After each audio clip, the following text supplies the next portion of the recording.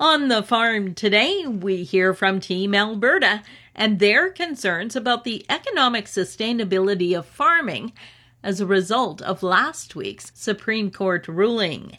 Joining me on the program today is General Manager of the Alberta Wheat and Barley Commissions, Tom Steve. And Tom, to begin with, set the stage for us. Tell us a little bit about Team Alberta.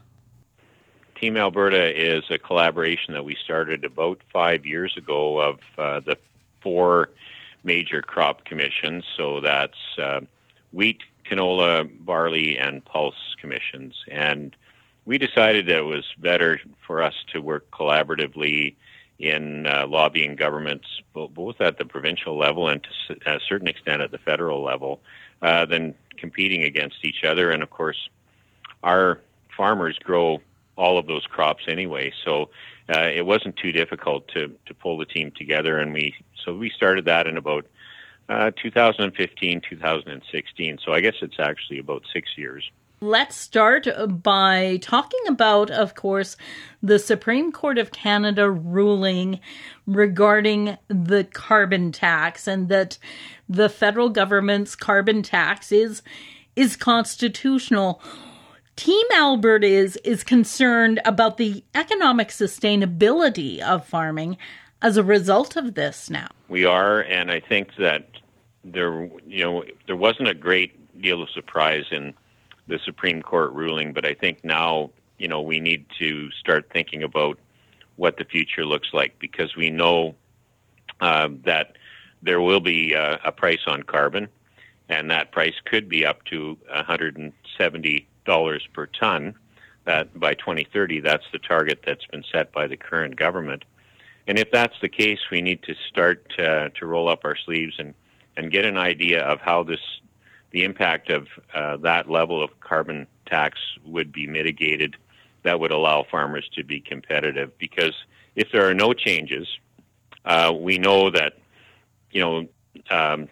fossil fuels are a big part of farms today.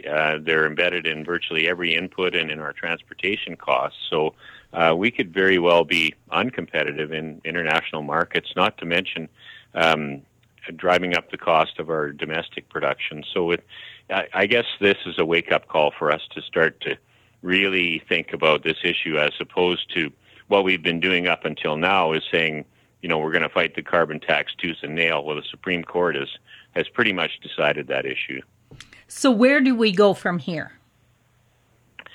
Well, I think that, there are a number of efforts going on, actually both in Saskatchewan and Alberta, in terms of trying to pull together coalitions to, for example, look at how farmers should and could be appropriately compensated for carbon sequestration. We've had minimum tillage for the last 30 or so years. It really hasn't been that effective in terms of farmers being credited for those environmental practices. So we need to hit a reset on that.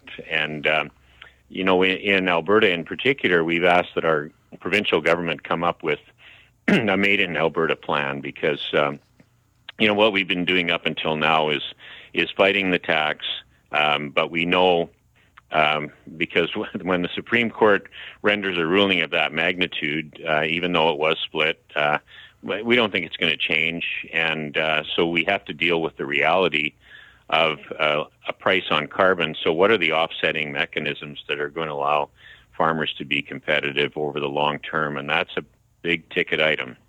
These costs start to be imposed with an ever-increasing carbon levy up to $170 per ton, for example. What's that going to do to the cost of manufacturing nitrogen fertilizer, which is the number one input that farmers use? And what's the main ingredient in nitrogen fertilizer? It's natural gas. The same holds true for our transportation costs. We're the furthest from tidewater of any exporting jurisdiction in the world. We rely on truck transport, we rely on rail transport, and those modes of transportation are powered largely by fossil fuels. That's Tom Steve, General Manager of the Alberta Wheat and Barley Commissions. For Golden West, I'm Glendalee Allen Vossler.